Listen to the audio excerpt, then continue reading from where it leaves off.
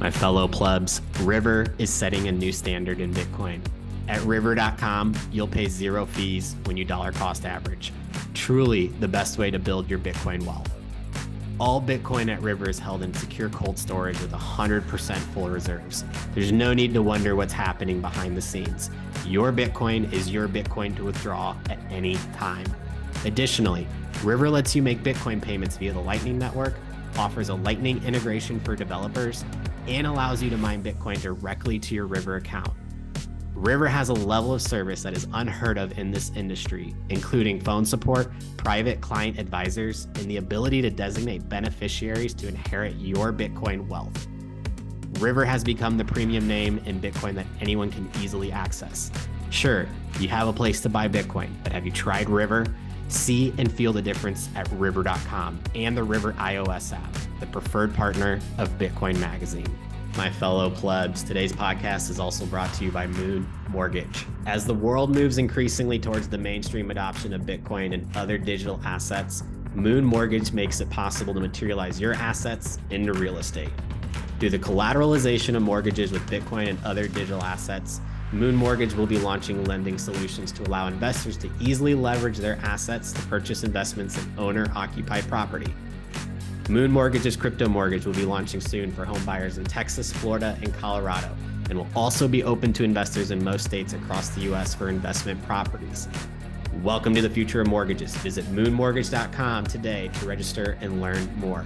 Moon Mortgage Residential is registered with the NMLS under number 235334.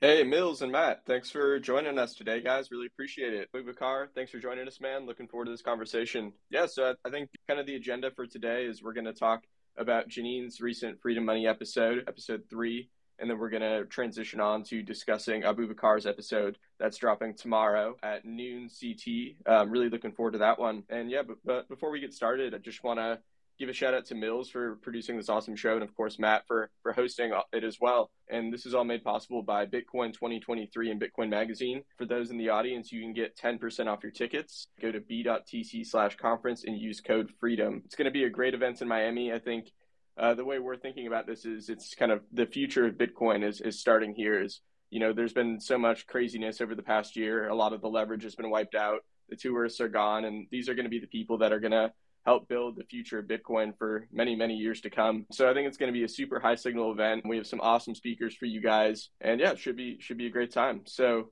yeah, without further ado, Mills and Janine, and of course Odell, I'd love to hear kind of a bit of a rundown of, you know, what the episode that y'all recorded was like. Gave that a listen, and I thought there was a lot of good insights into, you know, personal privacy, surveillance, and kind of the dangers of convenience and technology. But yeah, would love to hear y'all's thoughts and any takeaways from that episode.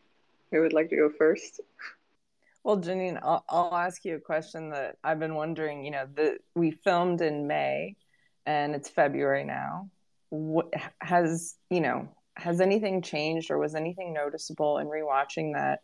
You know, I think there's different things that are happening in the privacy world, but was there anything that stood out to you from months later, almost a year later? No, pretty much all of my opinions are still the same. I'm trying to think of some things that I said. Yeah, I mean, a big focus towards I think the second half of the interview was about privacy for children. And I would just say nothing has changed in regard to my opinions on that. But since that episode, I've heard from a number of people I've talked to a number of people who have children, and they have those concerns, even if they're not super into privacy. Like, that's actually one of the common areas where people start to care more about privacy is when there's children involved, especially their own. So that's been a common thread of conversation to get people talking about privacy, was to talk about their concerns that they have with their children and people feeling like they can photograph them, and schools sharing data about them all the time, because I guess a lot of people seem to think that children they think of other people around them as content fodder often for social media, but especially children seem to be seen that way, and that's really unfortunate. But that's definitely something I'm going to think about more going forward. That for people that don't really think about privacy that much, if you talk about the effect that it has on their kids and the fact that they're not often given a choice about how much they're online because their parents are just making that choice for them, they start to care about it more. Do you feel like there's a guide or a resource, or have you done any writing around specific ways that parents can kind of protect their children's privacy and kind of a checklist? Does that exist? Have you done any of that writing? I haven't done any writing about it, but I have sent resources specifically either for kid to help kids learn about privacy or how to protect themselves in terms of privacy. And I know that there was at least one study done in the UK, which might also be applicable in some ways to the US, but it kind of examined the ways that a sample of schools in the UK would violate the children's privacy because of the technology they used or because of how they shared information about the kids in ways that wasn't really necessary. Going forward, I think I'll be compiling more of those resources. I definitely think there are quite a few because when it comes to convincing people that people should be allowed to, remove themselves from the internet or not share pictures or share any sensitive information, it's kind of hard to argue with someone when they're talking about their child versus an adult. So that's definitely important. Yeah, I think that is something, especially having the cheat sheet for the ways, especially because if you have a kid in a hospital, there's just the paper trail begins. And, obviously, even if you don't have the kid in a hospital, there's still privacy. There's privacy from the beginning. There's privacy, I guess, even with pregnancy. Yeah, and in many ways, especially depending on where you live in the US and even other places around the world, in many ways it's kind of impossible to avoid all leaks. And so like I said in the interview, my approach to privacy is to find as many ways as possible to give you more choice in your life in terms of what data you share.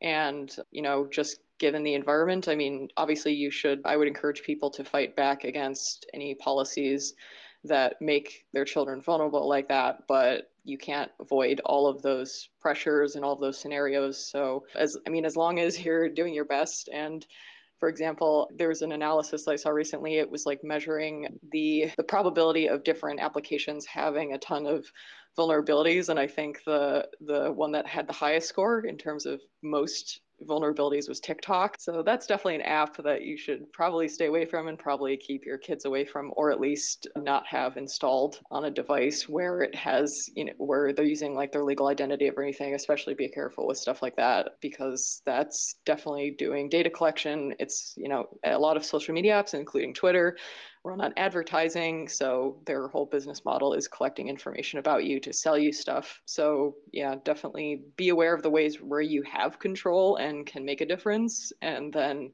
just accept the ways that, in many ways, daily life doesn't allow anyone to be perfect in that regard. Yeah, Janine, something that caught my attention in your interview with Matt was your discussion of the conflict between convenience and privacy. Obviously, there's so many tools that are made freely available, like TikTok or Twitter, other social media apps, yet that comes at a cost to one's ability to selectively disclose themselves. And I think for me, it was interesting hearing you talk about just how you approach that conflict between those two ideas. So, like when you're educating people on privacy, like how do you I guess couch those two together? How do you explain kind of the trade-offs there and help people make decisions? Yeah, so the trade-offs for me, I've said this a number of times, but the trade-offs for any given person are going to be different. So the trade-offs for me in terms of what am I willing to do because when you're doing, when I do privacy evaluations for people and they're asking me questions, I usually say, okay, I need to get a general picture of what their life looks like and how much risk they face, whether people might be, they might just be dealing with like social media trolling or like actual physical actors trying to break into their house or something. It depends on what the scale of the possible danger or real danger that they're facing is. So the kind of trade-offs that I make which if anybody's familiar with the Delete Coinbase campaign from a couple of years ago, that potentially, at least for me, may involve some kind of pissed off former notorious hackers wanting to maybe get back at me for ruining their multi-million-dollar acquisition deal.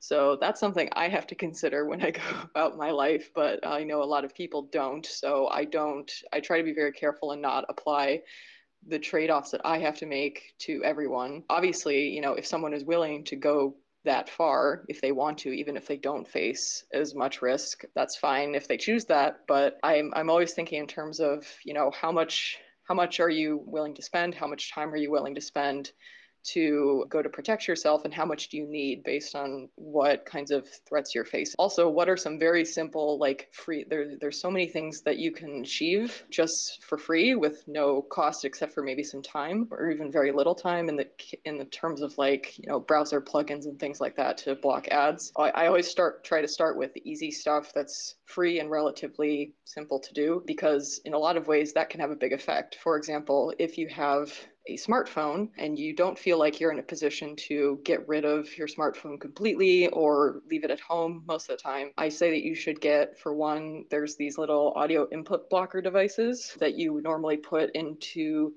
the place where, like, if you had a headphone cord or something. Some devices, like maybe iPhones, don't have that anymore, but nonetheless, if you do, you can plug this little tiny thing into your blocker into your smartphone, and then if any apps are misbehaving and they're using your microphone without your permission, then they will not be able to hear anything, even if they're doing that. It blocks any audio input. So that's something where you can kind of block your smart or limit, because a lot of smartphones are built with multiple microphones in them, so you might have to do some research, but you can block a lot of the ability of your smartphone to do, basic audio recording, which a number of apps do, just by having this, I think the device costs maybe $10 or less.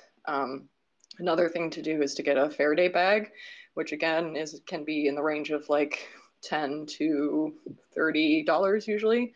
And you just put your phone in the bag whenever you're not using it, or you're going somewhere where you don't want there to be a constant record of GPS location. It also blocks other things like Bluetooth, basically any signals that your phone could possibly receive or send. It blocks that, and that's useful for when you don't need to be using your phone and maybe you just want to be offline. And that's something you can get for under $50, and that's something everybody can get. And you're going to then cut down on a lot of the kind of nefarious stuff that a lot of apps do to, for example, track your location, turn on your microphone, things like that.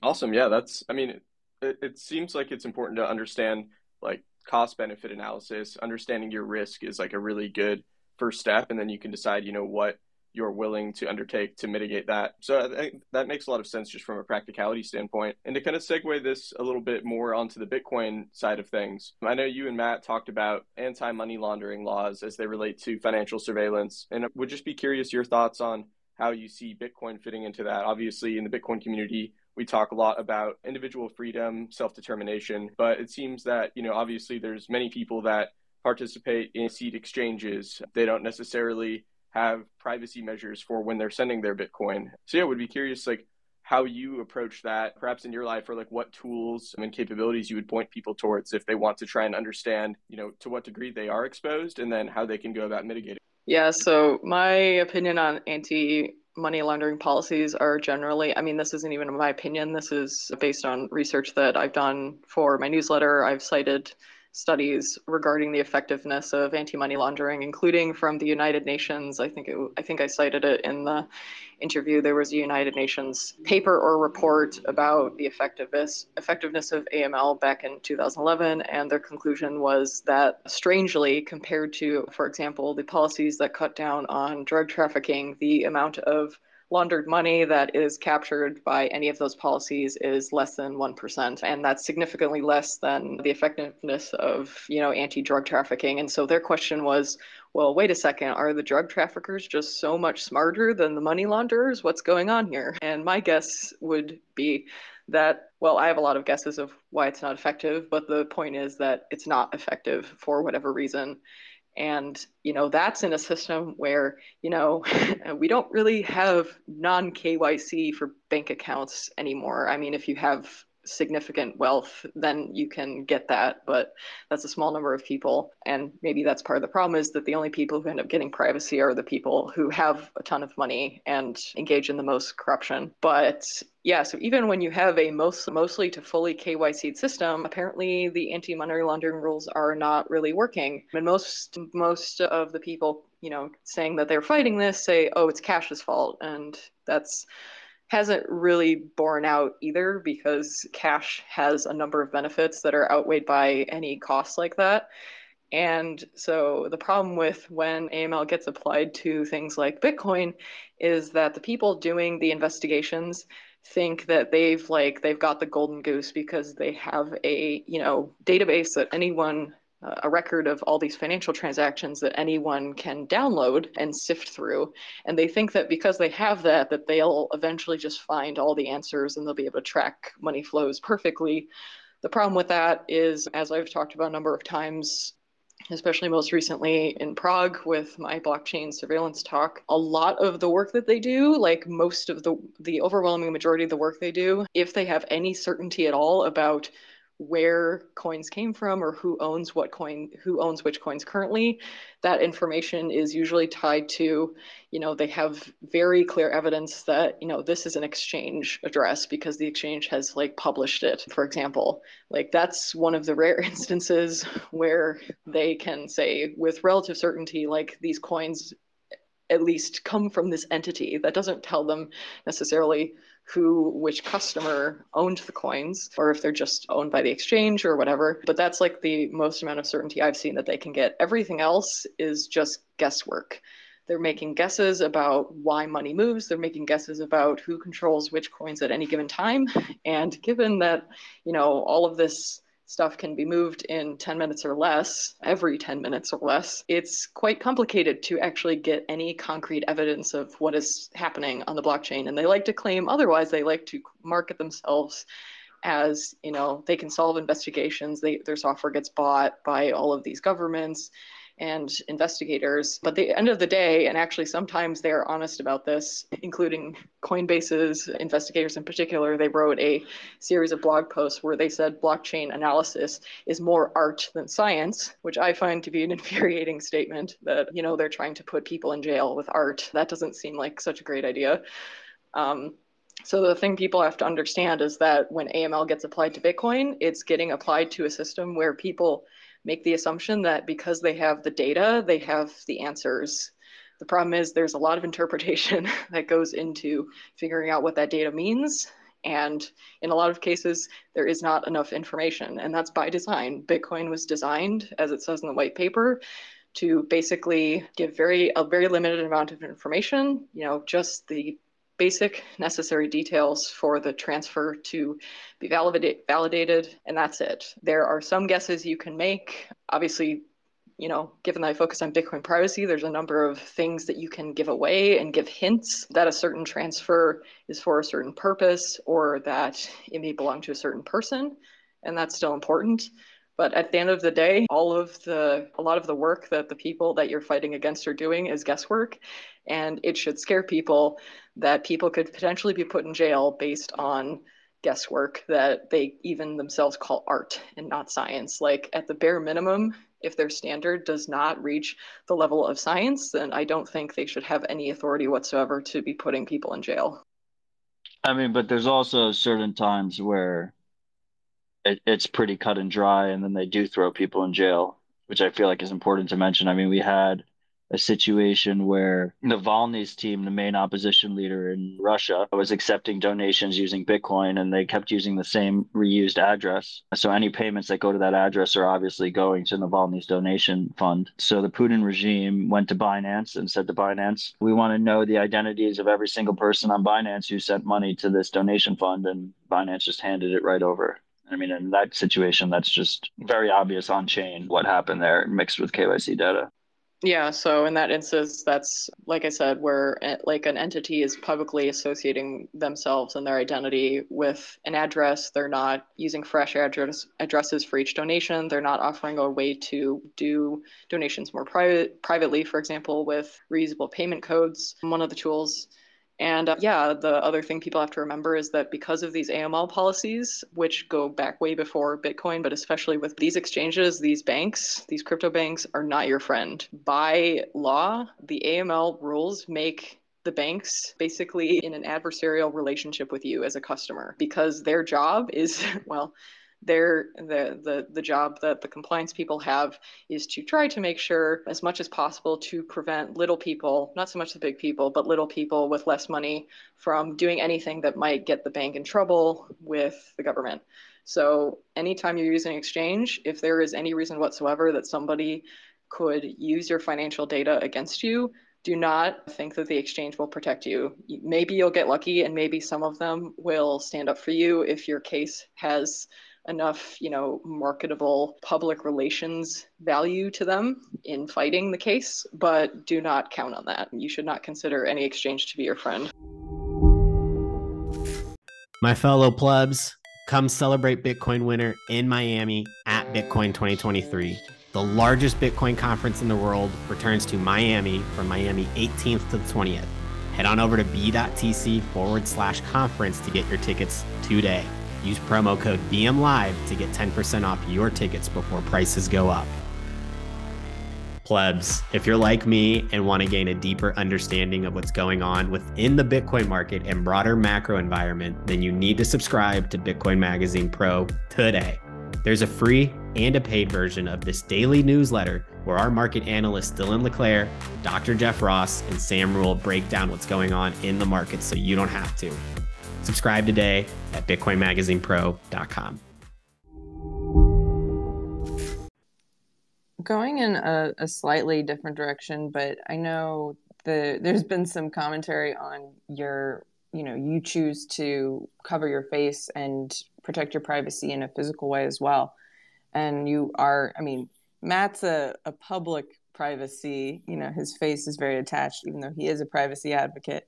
And, I really would love to hear, some of the motivation, but also kind of the trade-offs that you experience as well. I know I saw a comment that you replied to of, it is about being able to live and speak without fear. And one of the things we really wanted for this show too is to be able to not only have interviews with people that are comfortable showing their face or are face public. So I wondered if there was anything you had to share or anything you wanted to share in regards to that, because I know it's a conversation, and it's obviously, for people without a lot of background, maybe not used to seeing people protect their face identity in the way that you do intentionally. Yeah, well, I have more than one motivation for not really wanting to either share pictures myself or have pictures taken of me that are shared on social media. I mean, the thing is, I'm fine if you have like an instant camera, because then I know assuming I trust you not to then take another picture of the instant camera, like that photo exists in that physical format. And, I know who has it, and that's fine. So I'm not like afraid of cameras or anything. It's just, I guess I'm still trying to live in that time where, the people that knew your face, especially from, multiple angles and multiple different places, those were people that you were around regularly, that were in your local space. And the only time where anyone anywhere around the world would know your face is if you were super, super famous for whatever reason, like your face was in a book that was like distributed worldwide, a newspaper or something. And, the last 20 years, that's really changed, where literally everyone on the planet could potentially have their face accessible to anyone anywhere else in the world. And that just seems weird to me. Like, if you meet me in person, you will see my face. I don't walk around, with a mask and that entire outfit all the time.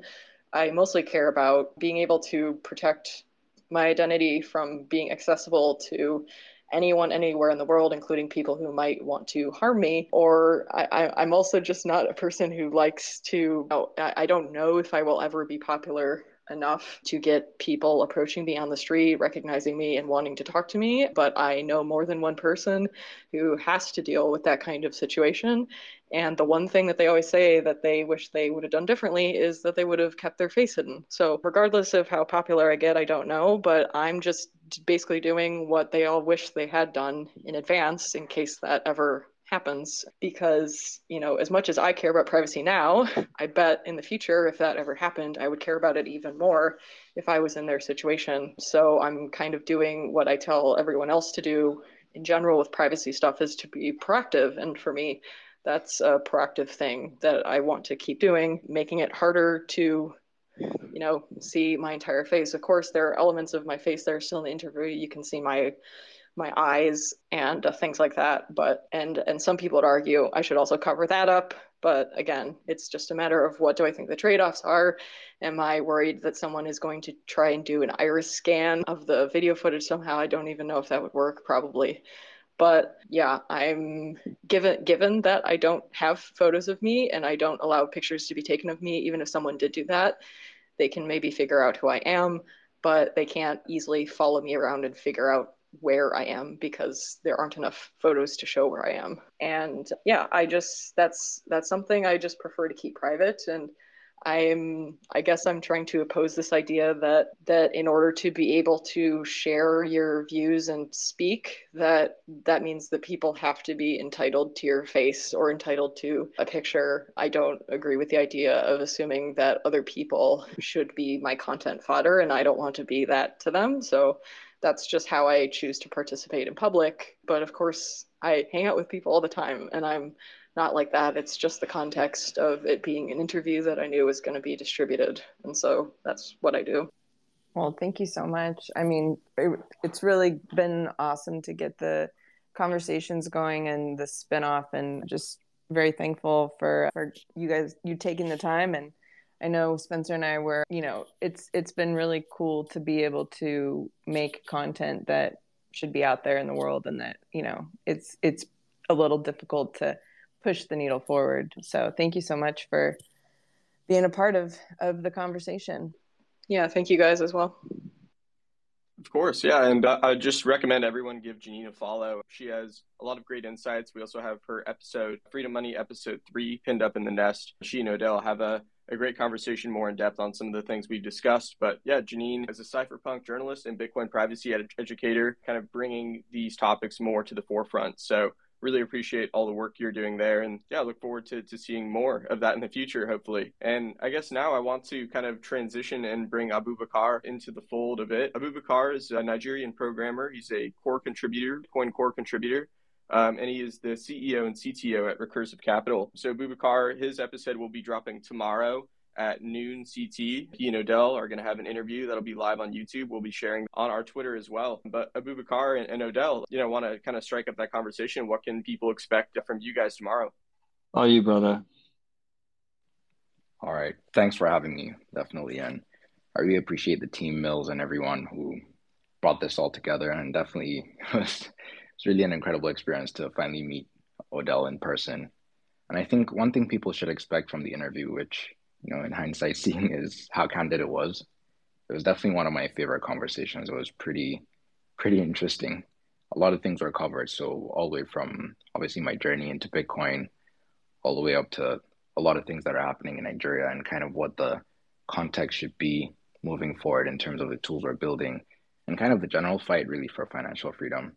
So it's definitely a lot. It's pretty, it's definitely one of those conversations that I think would be both interesting and insightful. Yeah, I just wanted to step in and just say it was an honor and a privilege to have the chat with Abubakar, and I'm grateful for him to join us. And then it was really interesting because those interviews, most of the work I do in the space focus on education, content, and whatnot, gets produced and shipped right away. This interview, all these interviews, they've been in production for 6 months, 7 months, and it's amazing how quickly just how much, life moves at you fast. Life is slow, but it's fast at the same time. And the days following this interview, I actually spent a lot of quality time with Abubakar, and I consider us good friends. I'm very grateful for that friendship. But at the time of the interview, we had literally just met each other. So just looking at it from that just personal perspective is really interesting. Yeah, I'll ask the same question that I asked Janine, but 9 months later, was anything in watching this episode, anything stand out to you? Not necessarily that you have changed, but any hindsight, any perspective from the delay? I mean, like Matt already mentioned, that the space is pretty much fast paced. So it's very interesting to see some of the talking points that I guess we nailed on and narrowed on being highlighted and I guess worked on in the space and shipped. A couple of them obviously is things like Send Globally, which is integrated with, BitNob, even Pouch in the Philippines. So it's pretty interesting to see people moving more towards using Bitcoin as like a monetary network, really, as opposed to just focusing on the Bitcoin circular economy, which is pretty interesting. Another very, very interesting project that came outside, should I say, after the interview was Sumatra Kuro for sure. Because I think that helped catalyze the intrigue we need for people to start building more Africa focused solutions. So I definitely look forward to seeing how that kind of shapes up, especially throughout this year. Because another thing that did happen, which was quite significant, was definitely the Ghana conference, which was definitely a huge pleasure to be a part of that. Hopefully, you guys definitely make it down there. I definitely recommend Matt and some of you guys as well to come over. It was really really incredible experience. A lot of the things really centered around how we shift the conversation from essentially porting tools that already exist and like services from outside of Africa to make it work within the African context. But that clearly hasn't worked in terms of not only getting that critical mass onto Bitcoin, but justifying just how Bitcoin fits into the daily routine for a lot of people here on the ground. So moving more towards building things that are based on problems that are faced here on the ground is pretty interesting. A recent change definitely worth mentioning given the Naira situation right now here in Nigeria is some of the upgrades and features that were brought up in companies like BitNob with the virtual USD card. So for context, anyone who's been here in Nigeria definitely knows the issues we face with regards to online payments in general. Even if you have like a dollar-based card here, it's pretty much almost useless in terms of the actual places you're able to spend. So companies like BitNob have made it possible for you to actually spend the USD using BitNob itself. So seeing a lot of these solutions prop up based on use cases that are uniquely African, I think is pretty interesting. And obviously moving forward, I think another thing that we need to focus on, this is definitely outside of the conversation we had, but I think is worth highlighting is trying to ensure that we consider resilience first, especially when we're building for Africa. Because at the end of the day, we're one of the regions in the world that have a lot of sanctions, especially when it comes to, I guess, economic activities, specifically online. So I think the whole promise of Bitcoin will only be useful and practical for us if it still remains decentralized and permissionless. So I definitely think that's one of the pretty more interesting things that have happened. And obviously, all the work in Gala too has been interesting to see. Because looking back at the time, we were still doing the first cohort, and it's pretty interesting to see them graduate, and we're already into our second cohort.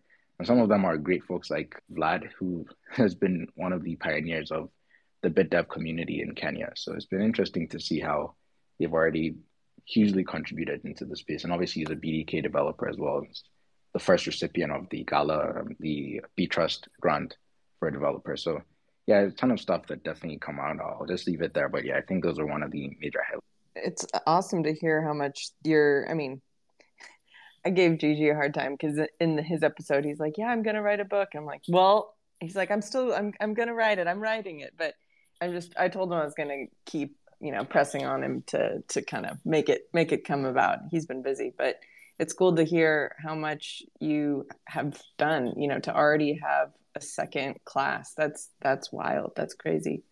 Yeah. And to kind of segue this a bit, but I think it's been really fascinating to see this confluence between, I know HRF hosted the Oslo Freedom Forum, and it's been really cool seeing the work of Alex Gladstein kind of take center stage as it relates to human rights around the world. I'm not sure how y'all feel about this, but it seems like privacy can be and general freedom can be a bit of a tough sell. There's so much competition in the airspace, things like entertainment or, the story of the day. It kind of things like this can kind of take a back seat in the public consciousness. But it seems like people are beginning to understand the value and necessity of freedom as it relates to their finances. And I mean, we're seeing that on the ground in Nigeria currently with the e-Naira and the situation there. So Abubakar, I was wondering if you could provide for our audience a little bit more context, like what has that situation been like on the ground there, and how do you see Bitcoin fitting in to kind of provide this permissionless financial medium on the side? Yeah, would just be curious if you have any updates for our audience on the state of things as they are. Well, yeah, I mean, it's one of those things where things just keep getting worse on that side. I don't know why I'm laughing. It's really a serious situation. But in general, since we spoke, things got a lot worse, especially given some people's wealth was essentially just wiped out overnight. Because one thing people, I guess, often overlook really is those who use cash the most are definitely the unbanked.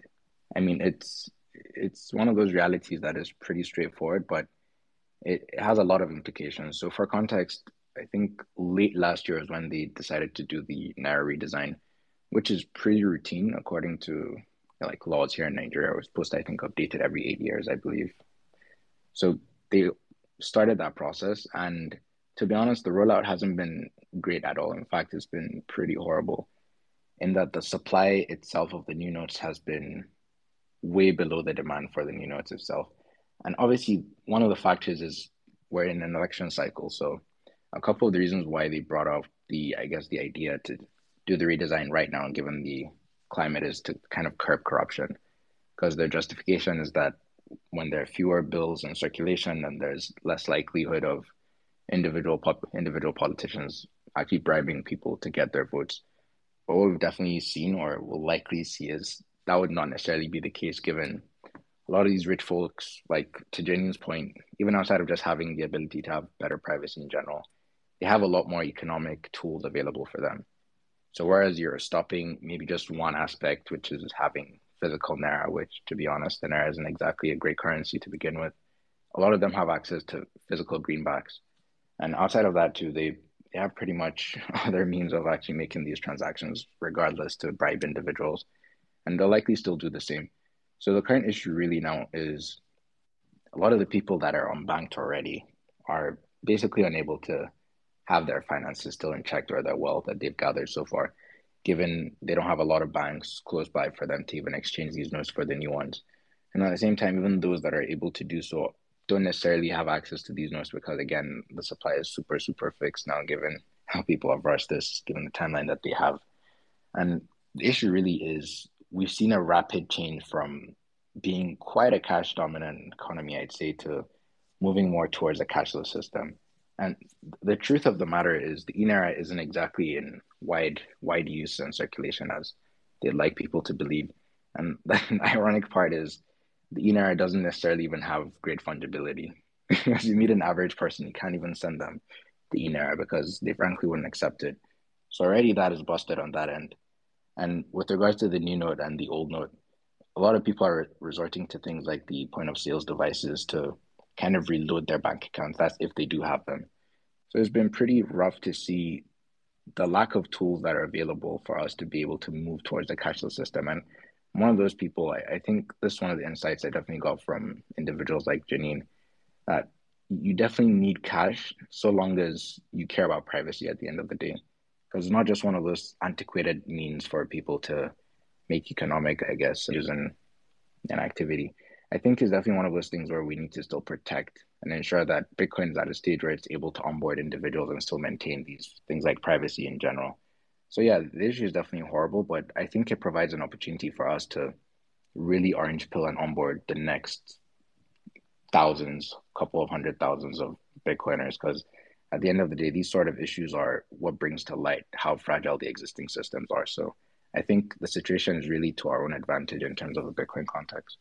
Yeah, well said. I think a lot of people in the Bitcoin community understand the dynamic between the periphery of the financial system and the core, where the periphery is going to be the most vulnerable to these types of shocks, those that need this technology to be able to protect themselves. And yeah, I would just be curious to hear what that education process has been like. Like for me here in the United States, it's a little bit difficult to introduce someone to Bitcoin who's never heard of it or never interacted with it, and to get them to understand the value proposition. But I would imagine in Nigeria and in the developing world, it seems that that value proposition is a lot more clear when you have, this rollout of the new paper notes, kind of this forcing of the CBDC in Nigeria. Do you find that people are, how do people react when you talk to them about Bitcoin? Are they receptive to it? Do they understand the need? And it seems like, if they can see that this solves their problem in the immediate term, it would be a much easier onboarding process and perhaps a smoother orange pill going down. So yeah, how's that experience been for you?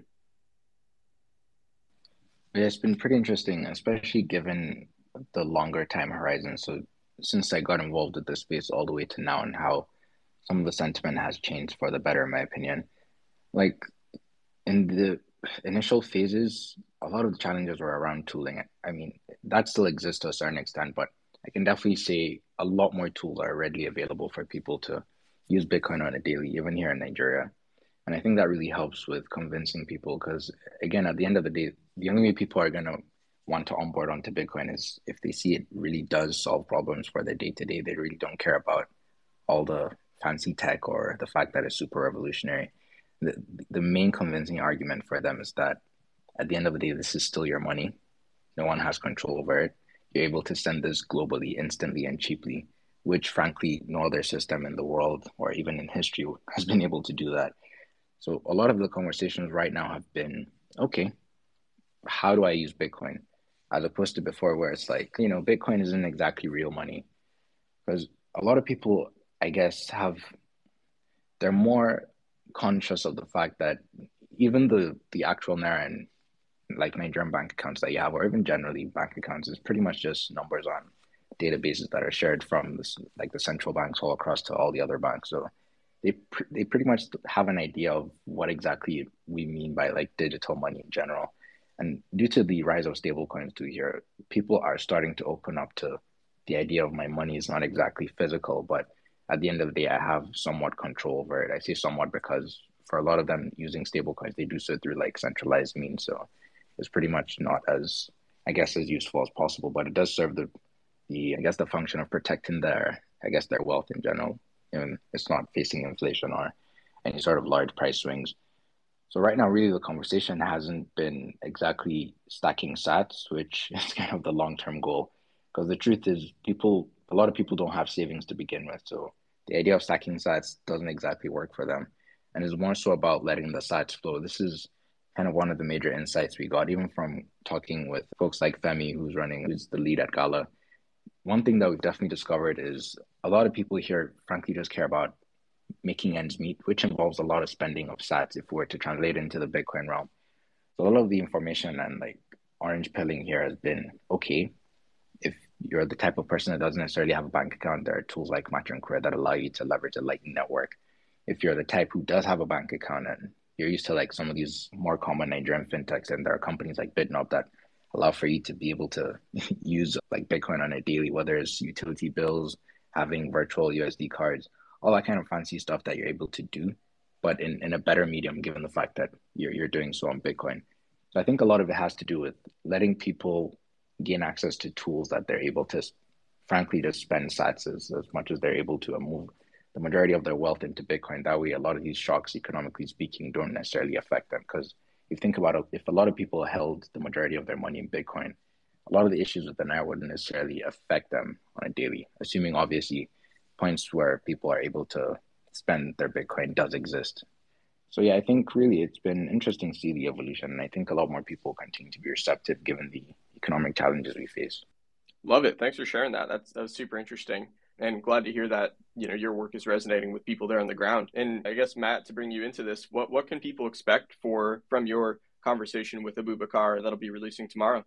I would just say that, I mean, I don't want to tell people what to expect. I'm curious on all of your feedback after you listen to it and let us know what you think about it. But the easiest way to look up all the episodes is to just search Freedom Money on YouTube. Yeah, I mean, this project, I mean, huge shout out to Mills, also to Aaron, who's at Cinemuck on Twitter. Aaron did all the filming and editing after the fact. Obviously couldn't do it without either of them and all the great guests that joined. But, this project in general was very different for me. High quality cameras, long form, release it to a more mainstream audience. So it's an iterative process. I'd love to do more on this focus. So the more feedback I can get from people, the better. And hopefully this will be the first of many recorded conversations I have with both Abubakar and Janine.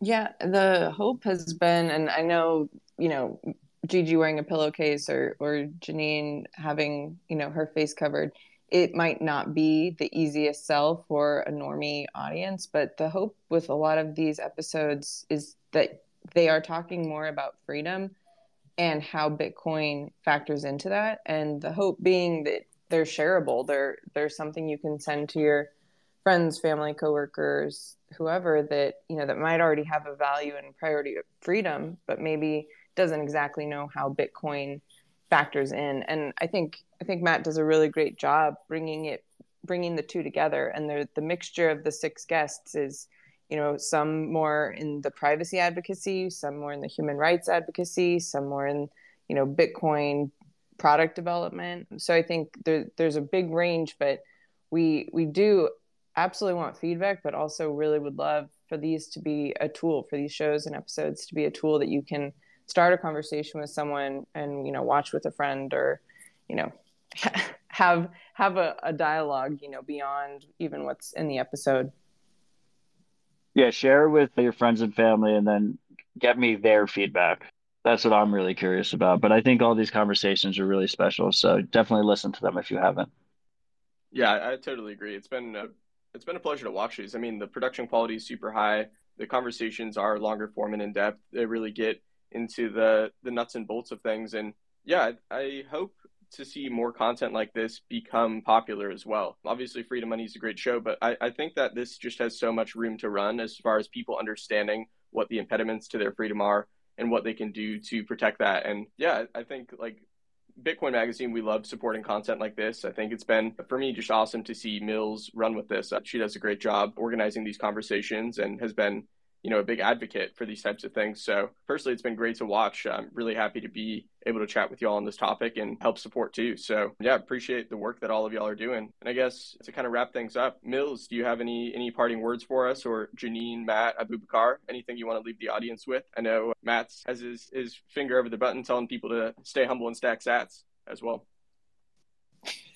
Well, I would add to your, final ask of just, if anyone has anything that is coming up that they've been working on that they're excited about, and just anything, you want to share, we keep an eye out for. My final thought, I'm still kind of on the topic of CBDCs and their deployment and all the issues. For anyone who hasn't heard, I'm going to be on a team of people that is researching CBDCs and building an online resource supported by HRF this year to, collect data and present that to the public.